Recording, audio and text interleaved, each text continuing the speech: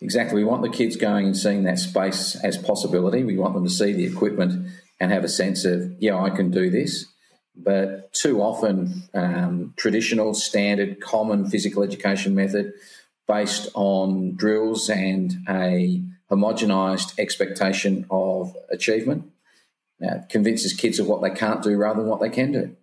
And as we said, often they already knew they couldn't do this before they stepped into the space, and 5 weeks later that's just been reinforced to them. So now when they walk past a space, and we're just using volleyball as that example, they don't see that as a physical activity opportunity because their experiences of it have confirmed to them that they suck at it, they're hopeless at it, they're no good at it. So even though the space may be provided to them at the beach, in a park, at a school, in a gym, they're not going to see that as a physical activity option because they're mentally set to go, I can't do that. This is the Phys Edcast with your host, Nathan Horn.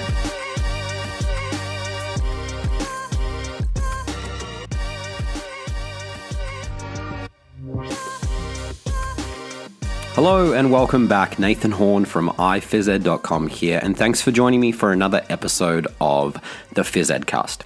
My guest today is someone who I consider a true mentor.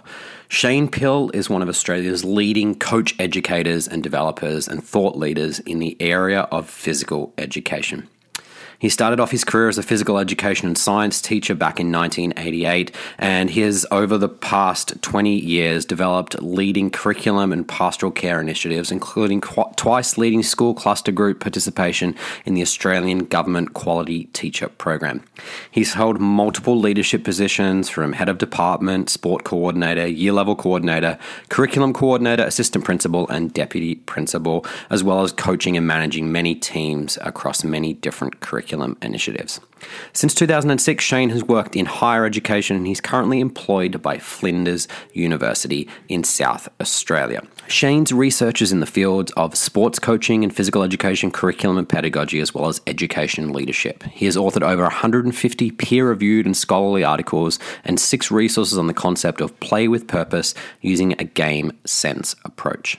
Shane's an experienced consultant and education provider to the sport and education industry, contributing to well-being, physical activity, sport and physical education work groups, committees and reference groups in South Australia and Australia-wide. He has worked with Departments of Education, the Australian Sports Commission, Tennis Australia, Cricket Australia, the South Australian Cricket Association, the Australian Football League, the South Australian Football League, the South Australian Certificate of Education Board and the Australian Rugby League. He has spent much time reviewing school programs locally and internationally, and I consider him one of the leaders in the space of coaching and sport pedagogy. I've been lucky enough to meet Shane a couple of times, most notably at a conference in Hong Kong where we spent some time floating down the Hong Kong harbour on a junk boat with beers in hand. As you'll discover throughout this conversation, once Shane and I get talking a little bit about games and purposeful game design, it's really difficult to stop us. I hope that you'll enjoy this conversation and take something from it. I certainly did, and Shane's somebody who I continue to look to as a mentor as I strive to improve my practice and pedagogy around the way that I teach games in my program. Today's episode is brought to you by the PhysEd Library. For the past 8 years, I've been producing resources, teaching online courses, creating games, and giving you assessment tools and templates to use in your classes. Sometimes finding what you're looking for to help you become a better teacher can be really difficult and at best downright confusing. Knowing where to go for purposeful physical education resources can really take you down the rabbit hole of Google, Twitter, and Facebook groups. I think I've solved that problem for you. The PhysEd Library is our comprehensive collection of professional learning resources. That's right, every single resource that I've ever made is part of the PhysEd Library.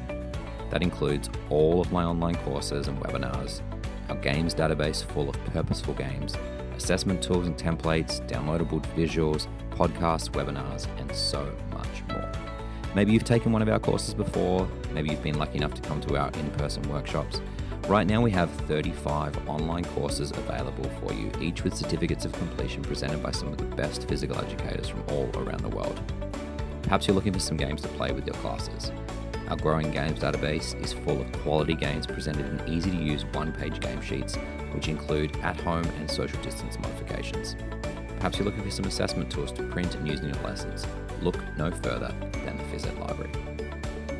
Memberships are available on a monthly, yearly, or lifetime basis, as well as our ever-popular group membership option. That's right, you and your colleagues can join together to gain access as a department for the Phys Ed Library. We have a number of schools and districts from all around the world who have taken advantage of this offer and got their entire PE departments signed up as members of the Phys Ed Library. Our library currently has 400 committed physical educators as part of our community, and as a member of the Phys Ed Library, you're able to connect and communicate with each one of these amazing physical educators from all around the world. As the creator of the Phys Ed Library, obviously I'm quite biased, but here's what some of our members have to say. Well, Nathan, I just want to thank you for making iphysed.com available to all of us. I truly enjoy this website that you've created. Right off the bat, one thing that I can tell you that I love about this site is the online training. I've only completed 5 courses so far of the 35 that you offered, but I love the certificates. And I've been able to turn these in to use as professional development with my school that I teach at North Bullitt High School here in Bullitt County, Kentucky. And for you guys that have never heard of Bullitt County, Kentucky, we're right outside of Louisville, Kentucky. And this is my 23rd year of teaching. I never could have imagined when I first started teaching that how everything has changed from going from paper grade books to all electronic, to going from strictly teaching in my gym to now teaching online. And to be able to access these resources, it's a true game changer. The assessments are another of my favorites. And then I also love the games database. That has been great as well. But my favorite aspect this year has been the online courses that you've made available to us. Thank you so much. If you're interested in signing up for the Phys Ed Library, head on over to iphysed.com/learn to get started.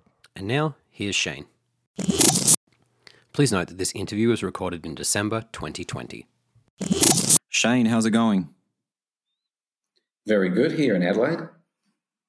Yeah, so thanks for joining us. We were just chatting a little bit before about you guys were on a hard lockdown for a couple of days, but it seems like things have turned around and you should be getting out of it. So for all those people that are listening and have been seeing the headlines about the lockdown in South Australia, it was all based on a lie, according to Shane. So happy to have him here with us today, and looking forward to chatting with him a little bit about purposeful game design, sport literacy, and just general good practice in the space of physical education. So for those people that don't know you, Shane, can you give us a little bit of background about you, what you do, and sort of what you're passionate about?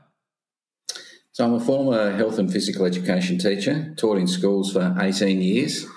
My last appointment, I was acting deputy principal. I had decided that after 4 years of that wasn't really where I wanted my career to go, and I was looking to get back to be a head of department, maybe a sports coordinator, those roles in the past that I'd had that had brought me a lot of joy as well as interest. An opportunity came up at Flinders University in teacher education. I thought I might have a go at that because I figured teaching is teaching, it's physical education, that's where my interest and my passion lies. I was fortunate to win that position.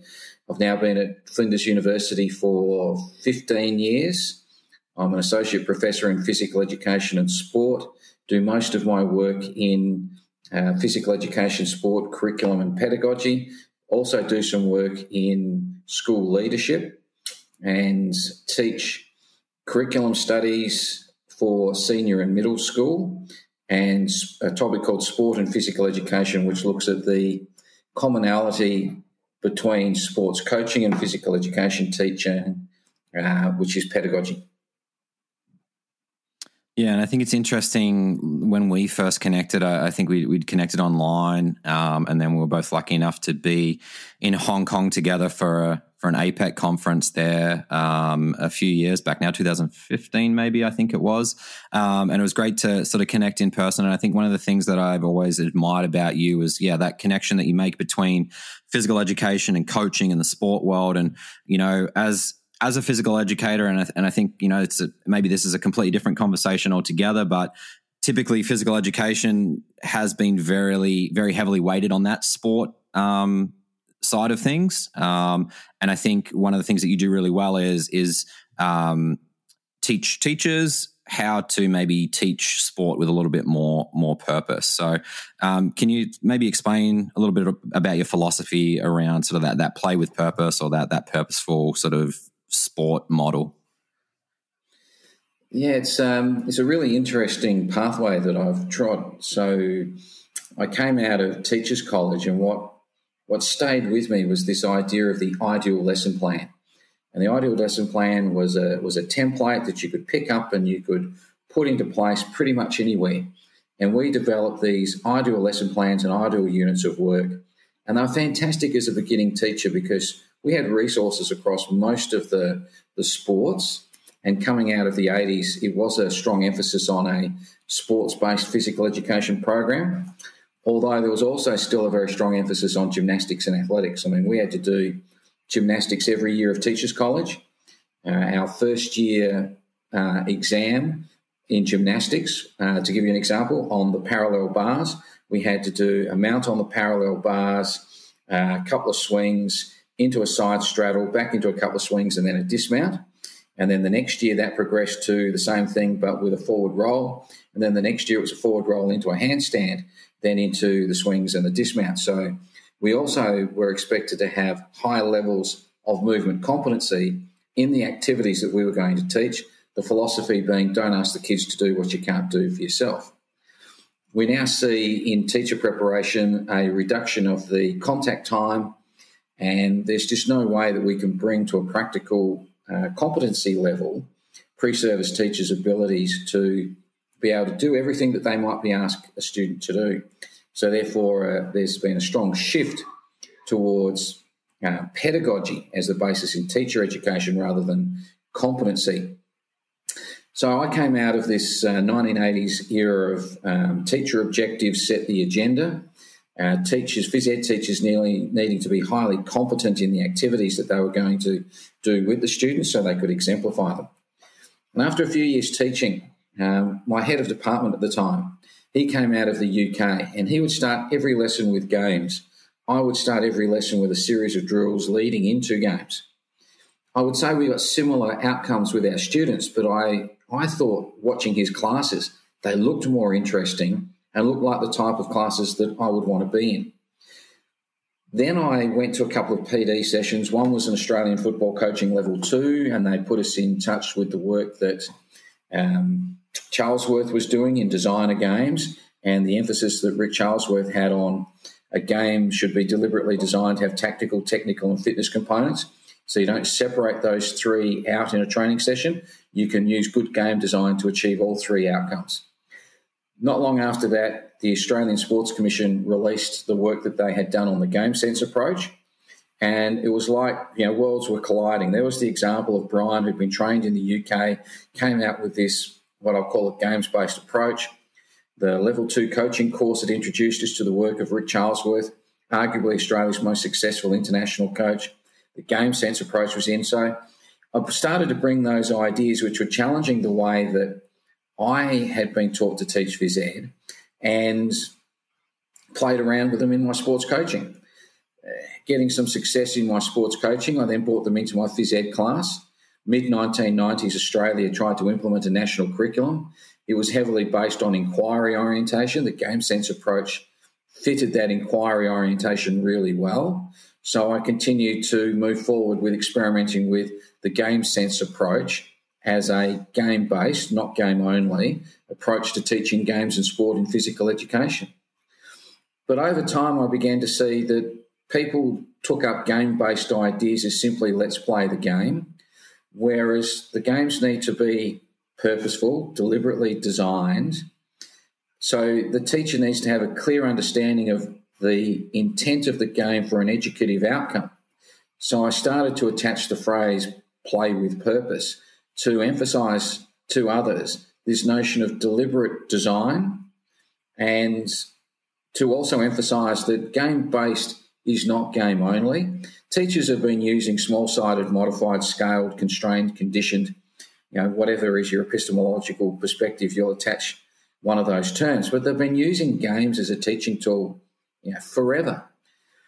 it's not the games themselves that make game-based approaches distinctive. It's the intent to use those games and the pedagogy that is associated with it that determines to put the responsibility for learning to the players, and the way that teachers do that.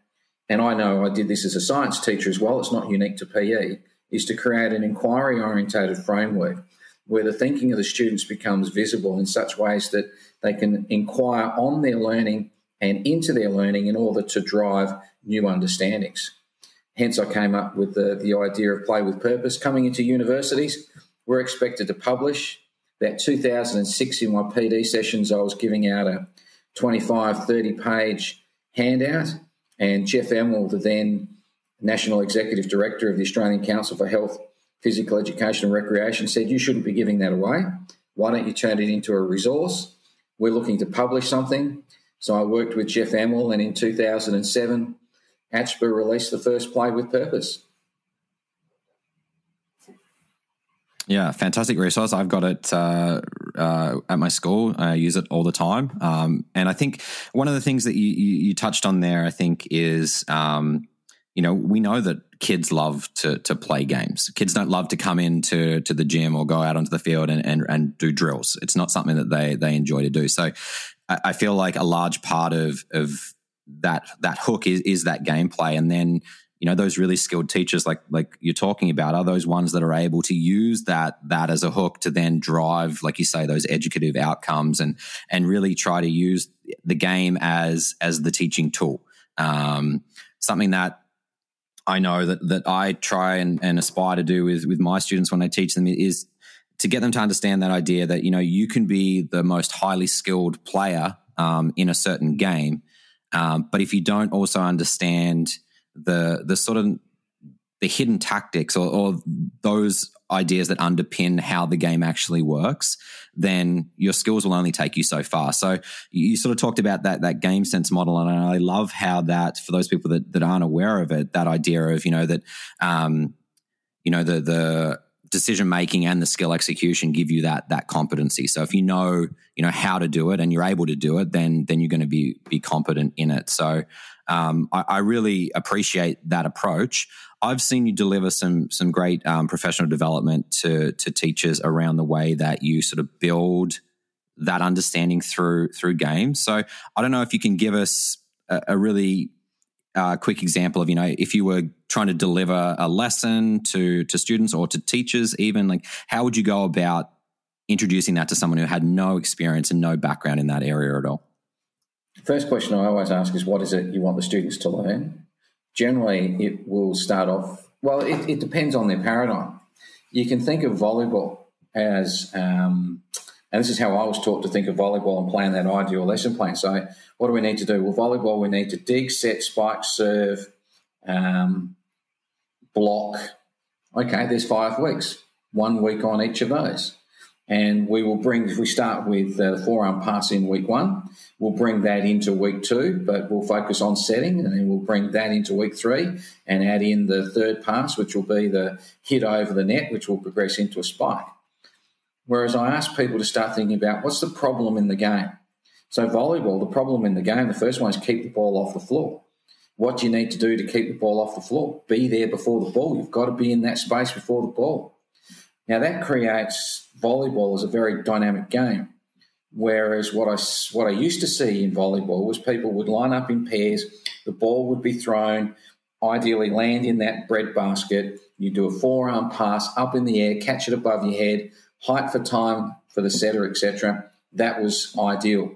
Well, you don't forearm pass the ball to yourself. You forearm pass the ball to someone in a particular position on a court to achieve a purpose.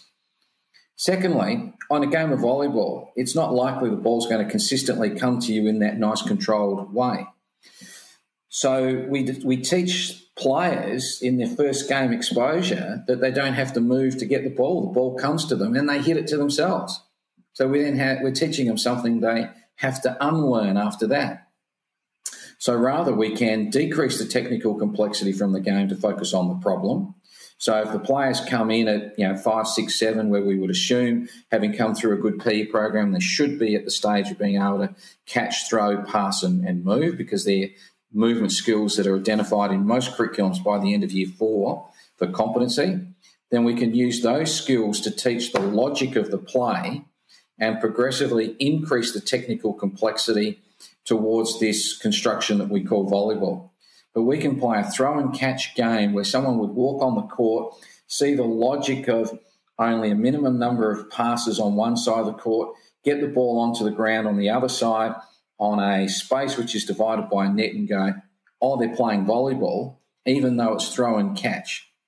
So the idea is to find the challenge point of the players, decrease the technical complexity to that challenge point, so there's a bit of stretch, but by decreasing the technical complexity and lifting their thoughts externally to what is the problem that has to be solved, rather than how do I make my body move and control my body. We can add that in. And in fact, I think you've probably been in my workshop where I teach people to play volleyball without any external removal from the game. And over a series of an hour or so, we're digging and we're setting without doing any isolated practice, simply by conditioning the movements that you're allowed to do with your body, and occasionally taking some people out for some specific one-on-one if they're not getting it. But the majority of people are able to manipulate their body position to eventually legally forearm pass and set the ball without any isolated drilling of that task. Yeah, I think that's a really important point as well, that, you know, if we look at those game-based approaches, and I think it's in maybe it's like the Teaching Games for Understanding, it's in one of Joy Butler's articles about assume that all participants are capable in playing a game. And I think a lot of the time what we do with young kids as well is we say, well, you know, you don't have the skills to be able to do it, so we need to teach you the skills first. And definitely skills are important in being able to be successful in the larger version of the sport. But what you're talking about now is, like you're saying, reducing that technical capacity to a point where the game looks very much like a game of volleyball, like you've explained, but they're not needing to demonstrate those skills until they have the understanding of how to actually play the game. And then you can work on those skills. And I like to do this with my students with, you know, like really simple net wall games in terms of using boundaries as a way to sort of guide that learning. You know, if you make a court that is long and narrow, and the students know that to win a point, they need to be able to, you know, throw or hit or send that ball into an open space on the court, they're going to need to move their opponent forward and back. So then they start getting into those thoughts of, you know, well, how do I send the ball deep, or how do I, you know, do a drop shot? And then in the same way, you completely flip it and say, okay, now the court's really wide, but it's quite short. So now you're getting them to move side to side. So I think, you know, that idea of designing games in a way that's going to, I guess, drive students down certain paths that you want them to go down. And like you said earlier, it's if you know what your outcome is, if you know what it is that you want to achieve, then it's much easier to design games like that. Absolutely. And you've hit on something really important there, is you have to know your students.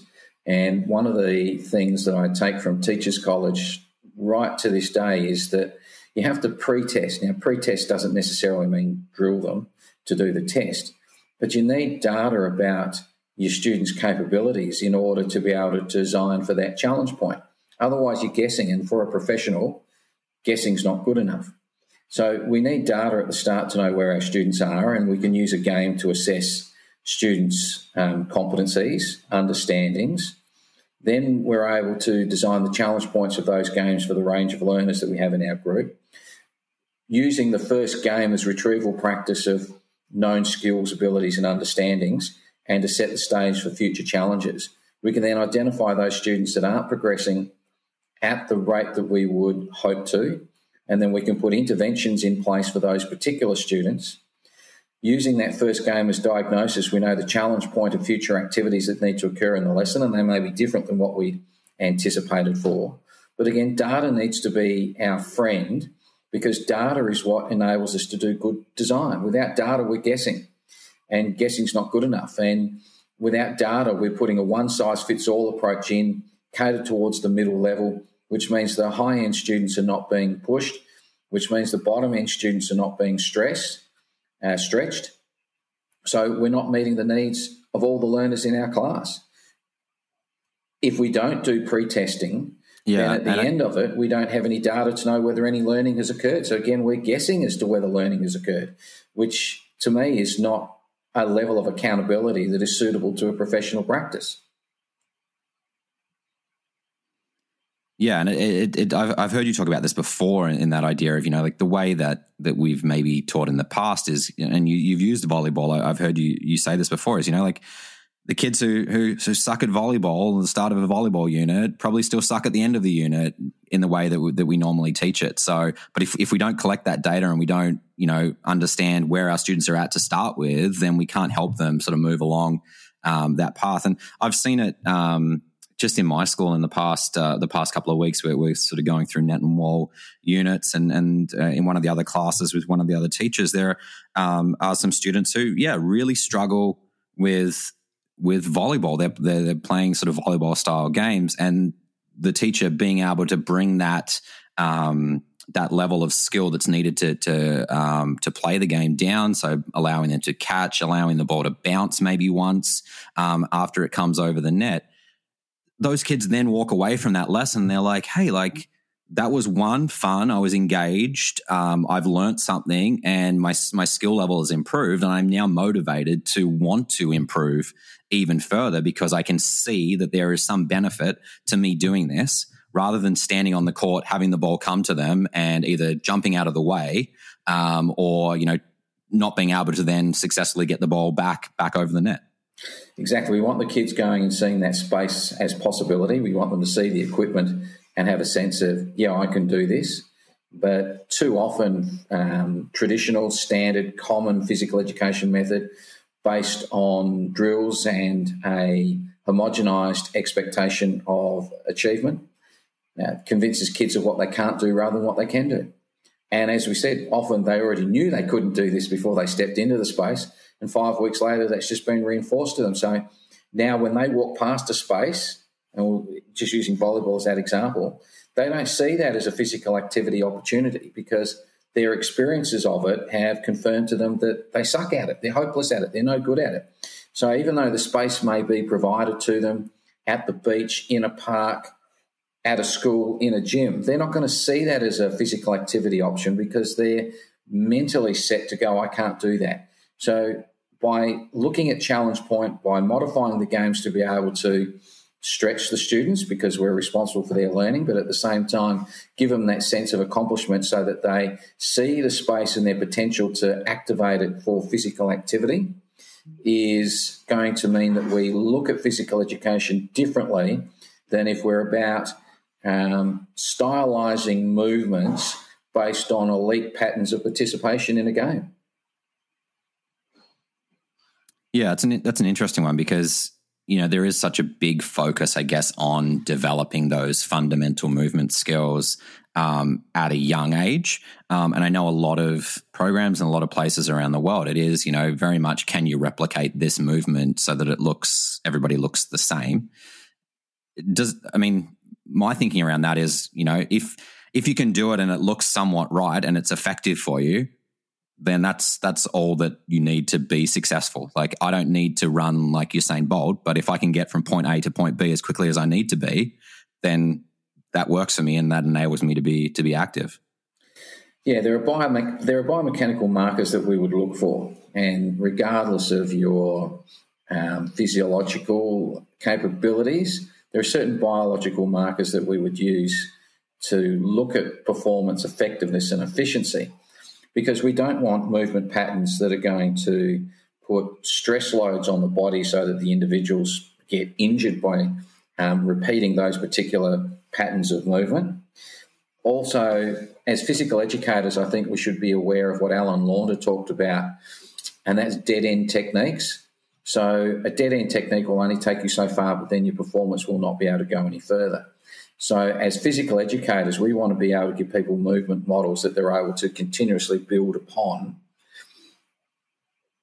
So yes, there isn't a standardised model, but there are biomechanical checkpoints that we can look at in order to make sure that the movement is as effective and as efficient for that person's stage of readiness as it can be. But again, it comes down to understanding that person's stage of readiness their challenge point for the activity as to where we come in with our interventions, whether those interventions are a game, whether those interventions are a drill, whether those interventions are a task card because they're ready for some independent, self-regulated learning. It's our data on our students that will be able to inform that pedagogical decision-making. Yeah, definitely. And you've talked a lot about challenge, I guess, maybe that is the challenge for a lot of teachers is, how do you find that correct level of challenge for your student? Like, what things would you be looking for in terms of being able to know where your students are at and how to challenge them further? Yeah, so formative assessment is an important part, regardless of what subject you're teaching. And I was just reading about some of Dylan Williams' work on the weekend, and I like his idea of the traffic lights, where you're continually monitoring the students and making a judgment about whether they're not there yet, whether they're there or whether they're past it. And you can just use the red, amber, green coding at the end of each lesson to quickly think about where the students are at as part of their formative assessment. You might make some annotations as you're going through. It's very difficult to assess every student every lesson, so I often suggest that people do it in blocks. They look at a particular 4 or 5 students in one lesson, then another lesson, then over a period of 4 or 5 lessons, you've looked at every child and made sure that you've got to every child as well. Because it's very easy to be consumed by the students that are demanding your attention. But we've got to make sure that we're giving all the students attention. And if we're not tracking that, again, we're guessing. So simple tools to help us track and monitor our own work means that we'll do better work with the students. And again, I'm not suggesting these need to be elaborate and time-consuming tasks where we watch video of all of our students after every lesson. But as students progress, I think we should be putting responsibility for them to be watching their performances and providing feedback to us about where their learning goals are.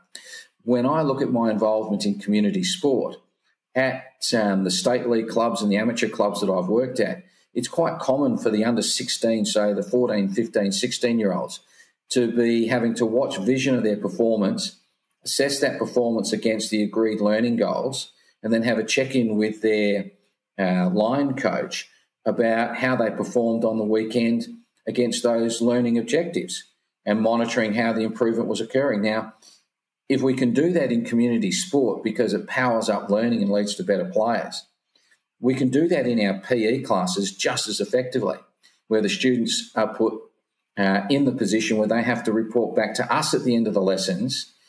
They're monitoring against the agreed goals so that they're gathering evidence towards achievement, whether it's an achievement standard, an outcome, an objectives-based assessment.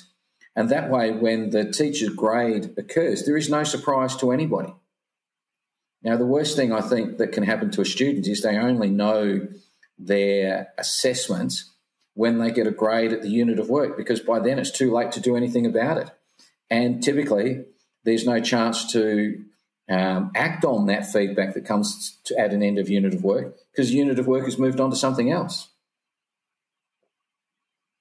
Yeah, it's an interesting one, and you sort of bring up assessment. And that was going to be my next sort of line of questioning was, I know that when I was back in Singapore, 5-6 years ago, assessment was something that that I was really trying to improve on. It was something that I identified for myself was an area that I needed to put some effort into and some work into. And I read a few of the articles you'd written around like authentic assessment of games, and came across things like the game performance assessment instrument, team sport assessment protocol, and all these sort of assessment tools that can benefit student learning in terms of gameplay. So I wonder if you can talk a little bit about tools like that and how tools like that can sort of help teachers and help students. And you wrote a really good series of articles on that I remember trying to encourage you to write up to publish in JOPERD or Physical Education Matters, Active and Healthy magazines, etc. So for those people that watch this, listen to this, chase up Nathan's series of articles, they were on your website. I'll be sure to link them. There? I'll link them in the. Yeah, they are. They're still on the website. So I'll link them in the description below this episode. Yeah, very good resource for teachers to get hold of. So thank you for the work that you did in summarising your thoughts in that series of articles. Well, we know there's only 2 validated instruments for gathering student data on game performance, and that's the the tactical games assessment model from Mitchell and colleagues' work from the tactical games model in the US, which is a US version of TGFU. And then there is Grahan's work mainly on invasion games, but I've shown how his tactical decision-making assessment can be modified to other game categories as well. So they're the only 2 that we know that as teachers we can use with confidence that the tools are validated and reliable for the purpose of assessing students' in-game performance of tactical and technical ability. The work that's been done on those indicate that from about age 10 onwards, so grade 5, students who are taught how to do the assessment can assess themselves and others quite effectively using scaled versions of those tools. Matthew Pomeroy in the United States, I think he's got a blog where he shows how to use one of those tools in his primary school physical education class. And he's just written a chapter with Stephen Harvey in our Perspectives on Game-Based Coaching about how he uses assessment and that particular tool in his primary school class. That all links back to the earlier conversation around, data is our friend because data helps us be better designers of environments for the learning needs of our students. When we look at fundamental movement skills, most of those checklists are commonly biomechanically orientated, which look at the kinetic chain to determine whether the kinetic chain is fully formed or whether there's a break in the chain. And people are asked exactly as you described earlier, does the movement look right? Yes. Okay. How can we make it smoother? Do we need to make it smoother and more efficient is the question we ask. Does the kinetic chain look right? No, it looks clunky. At what point does it look clunky? Okay, do I need to do something about that is the question that we then ask. And we can actually do a checklist down the biomechanical markers to specify exactly where the intervention needs to go. And that's really useful because we're not coming in overlaying too much information on the learner. We can be very precise with our information and focus just on that piece before we need to move on to something else. Because, again, we know that we need to build it bit by bit. We don't come in with all of the things that need to be improved. It's a phrase that I picked up from Fran Cleland Donnelly at an ASPA International conference nearly a decade ago. She called it coherent complexity. Whether we're designing curriculum or we are doing our assessment, there needs to be a coherent progression in the complexity of what we're doing, because our aim is for the students to be better in the future, whatever we decide the better is, than what they are now. So unless we have thought about what that future is, we can't design for it. We can't build them coherently towards that progressive complexity, or which we might metaphorically call an increase in ability. Yeah, for sure. I know for me, when I was exploring... Sorry, mate. A lot of teachers rely on rubrics. Sorry, you go. Yeah, a lot of teachers rely on rubrics. But the question on rubrics is, have we done any internal moderation amongst our staff? So we all know that when we look at a student performance, we're all looking at the same thing and thinking the same standard. We've got the same idea of assessment level across that rubric.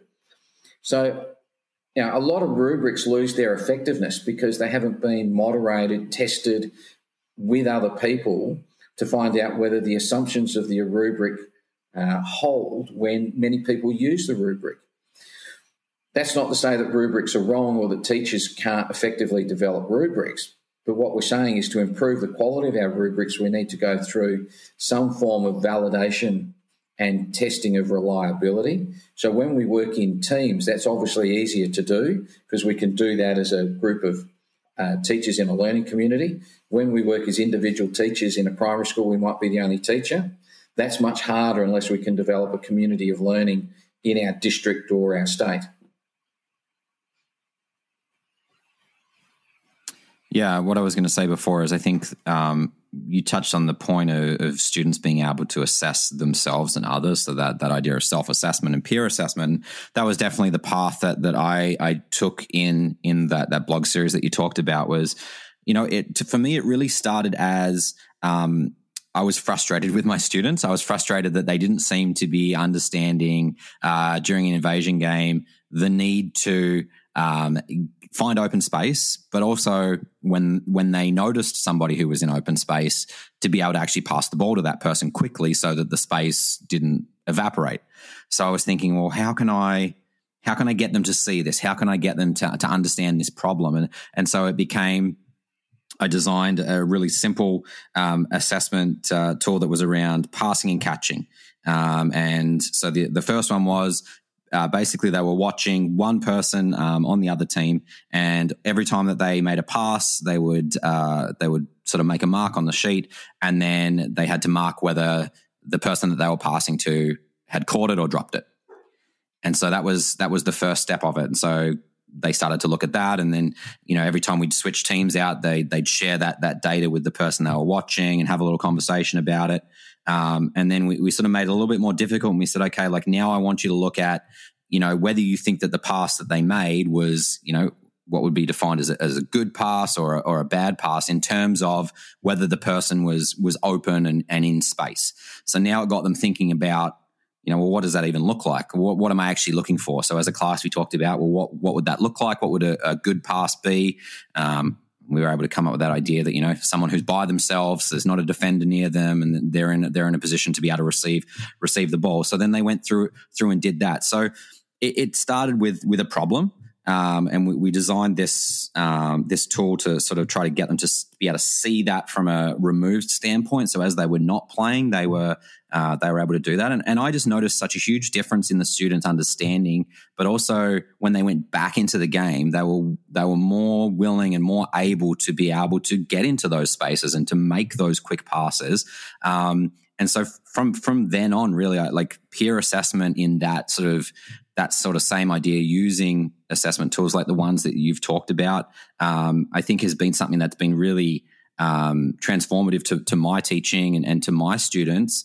And they enjoy now that time, whereas previously, if you're doing those sort of small-sided games and you have like one team or two teams who are not participating in the game because of a lack of space or a lack of numbers, now they have something meaningful that they can actually do that's going to still engage them in learning. It's going to improve their understanding, but also provide that data and that feedback to the students who are actually playing in the game.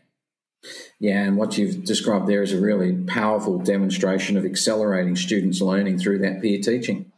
We know your anecdotal evidence there. We know from the research evidence that when we ask the peers to sit back and assess the on-court behaviour of an opposition or a teammate, it then mentally sets them for performance when they go on the court. So we've massively accelerated their development through that time-out period where they're doing their bench coaching that may not have occurred if they were involved in the game and thinking primarily about got to win the point, got to get the ball over the net, got to be able to, kick goals to win. Getting them to, as you say, remove themselves, be able to stand back, take that bigger picture by looking at another player. They then go onto the court, set to perform in the way that they've just provided feedback to their peer. They're also now thinking, oh, geez, my peer's now probably watching me do this, so I'm going to do what I've just told my peer to do. Massively accelerates the learning. Yeah, for sure. Well, I'm conscious of time because we like to keep these to about 30 to 40 minutes. So we could talk for hours on this topic, and I really enjoy the conversations that we have. I remember sitting on the top of the junk boat there in Hong Kong as we sort of floated down the harbour chatting about all this stuff. So it's always good to catch up with you. But as we sort of wrap this up, I normally finish with three sort of quick questions. So I'll just shoot the question at you, sort of first thing that comes to your mind, and we'll go from there. So the first question that I like to ask in my last three is, what's something that people don't know about Shane Pill? I'm a fan of the Phantom. I was hoping you were going to say that. I got the poster. I see you posting online all your Phantom collection. Yeah, what is it about the Phantom look, it's the comics that there was the comics that got me into the Phantom, and I stopped once they went to the more collage-y style. I like the strip comics. The Phantom was huge when I was a kid. Lots of sports people followed the Phantom. In Australia, the Phantom was high profile, and I think what attracted me to it was not that high profile, but the fact that the Phantom didn't have any superpowers. The Phantom had super intellect, and the Phantom would diffuse situations through conversation. And of course, if Roughnecks were rough, then of course he was able to be rough back. But it was intellect that was his superpower, and an intellect that all of us are capable of achieving if we set our mind to it. I think it also was pretty cool that for a lot of Australians, they thought the setting of the Phantom could be set in Australia, even though it was sometimes assumed it was somewhere in Africa or somewhere like Sri Lanka. So I was a member of the Phantom fan club. I've got Phantom memorabilia, Phantom poster from the conference. I used to have T-shirts, etc. So, Spider-Man was my other choice, but I was motivated by the 1950s cartoon and the sense of humour that was evident in that rather than later versions of the Spider-Man. Yeah, I know my dad was a huge Phantom fan as well. But I think when the movie came out, I think Billy Zane was the Phantom. That really, he wasn't a fan of that at all. So it didn't help.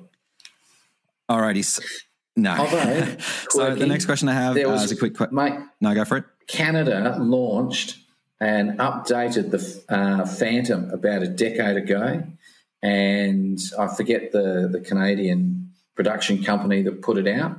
It was brilliant, but unfortunately it didn't get picked up into a series. I'll have to keep my eye out for it and see if I can find it over here for you. Alrighty, so my next quick question is, all right, you've got a time machine. You can go either forward in time or back in time, and you can meet anybody anywhere. Where are you going to go? Who are you going to meet? I'd like to go back to the night that I met my wife and relive that again. It was a brilliant night. Is she over your shoulder right now? No, she's at work. No, we're still working from home as a legacy of the lockdown. So we're not back on campus till Wednesday, but as a school teacher, she was recalled to work today. Yeah. So where did you guys meet? We met at a nightclub. So we'll leave it at that. We'll leave the story there. All right, and getting a little bit more serious now, maybe. Last question. Okay, you've got the world's attention for 60 seconds. Everybody's watching you on TV. You've got 60 seconds. You can say anything you want to the world. You can take this from either a general world thing or from an education standpoint. What are you going to say in that 60 seconds? The message that you want to share with the world? Be better. We need to be better. We need to be better. That means we need to be kinder, more gentle with each other. The 3 days in lockdown, we walked outside and there was a silence. And there was talking to a few people that have been through lockdown in Melbourne and other places. What they noticed was how the pace of life slowed down. It didn't mean they were necessarily less productive because the internet enables us to be connected at work, but there was a sense of life slowing down and a sense of silence in the world that many people appreciate. I think we need to be better. If we're better, we will protect the environment better. We will make better decisions about each other because we will care more. We will care for everybody to be better. So we need to shift that focus, in my opinion, from self to how do we make each other better. And I'm connecting that now in my mind to the elite sporting context where we talk about put the emphasis on making better people who make better players, who make better clubs, who make better communities. But the starting point is not make the better player. The starting point is make the better person, and make the better person then the better player. Yeah, I think that that wraps things up really nicely. The last episode that I recorded of this was with Jared Robinson, and we talked a lot about that idea of, this whole COVID world that we're in now has presented us with a pretty unique opportunity to really reflect upon the way we do things. And I think we both agreed in that conversation that, it would be such a shame if we just, people are just saying, well, when things get back to normal and when this is all done, we'll just be able to get back to how things were. But I think that's a mistake. I think this is a fantastic opportunity for us to really reflect upon the way that we live and what's important to us and the way that we interact with the people around us. And like you say, make that pledge to be a little bit better, to make better decisions. And I think if I look back at this conversation and all the work that you've done over the years, I think that really sums up what you're trying to do. Is you're trying to be better as an individual, but in through doing that, make better experiences for teachers who are coming out of university so that they can go into schools and make things better for students so that those students can become, good people and good citizens in the world. There's a quote that I always like to use when I'm running workshops and webinars and stuff like that, and it comes out of the UNESCO Quality Physical Education Guidelines, and it talks about physical education being, the most effective means for developing the skills and knowledge and attitudes to be good members of society. It doesn't talk about making amazing sports people or these elite performers. It talks about physical education providing a vehicle to make good human beings. And I think that really is what I strive to do. I think what you strive to do and what a lot of people out there in the phys ed community are really trying to do with their students. So I thank you so much for giving up a bit of your time while you're sort of twiddling your thumbs on lockdown.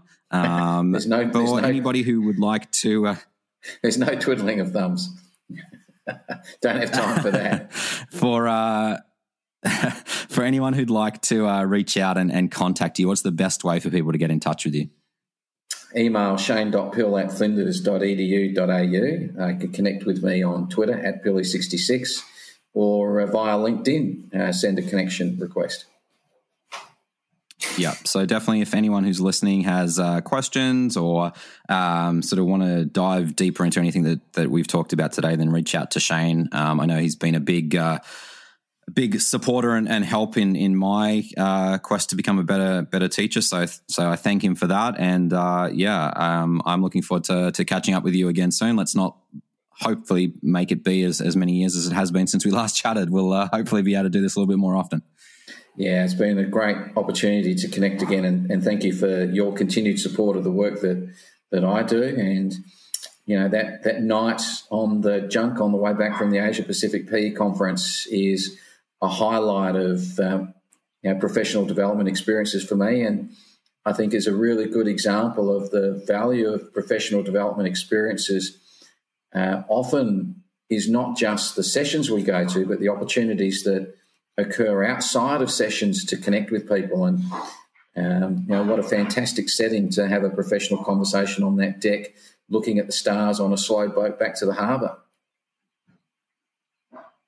Yeah, definitely. And let's keep our fingers crossed that we get on top of this COVID situation and events like that can be happening more regularly, and hopefully we can catch up again somewhere in the world again for another PE conference. So thanks so much, Shane. A pleasure to spend this last 45 minutes with you, and look forward to chatting with you again soon. Thanks. A huge thanks to Shane for his valuable insights in today's episode. I really hope that you got something out of that conversation and has left your mind buzzing. Thanks for listening to this week's episode of the Phys Edcast. If you have enjoyed it, please do all those good things like and review the podcast on Apple iTunes. It definitely helps get out to more people. But even if you don't have time for that, just let somebody else know about this podcast. If it's something you enjoy listening to, share it with a friend, share it with another PE teacher or coach that you know, just so that more and more people can benefit from conversations like this. My name is Nathan Horn from iphysed.com. This has been the PhysEdcast, and I look forward to speaking with you again really soon.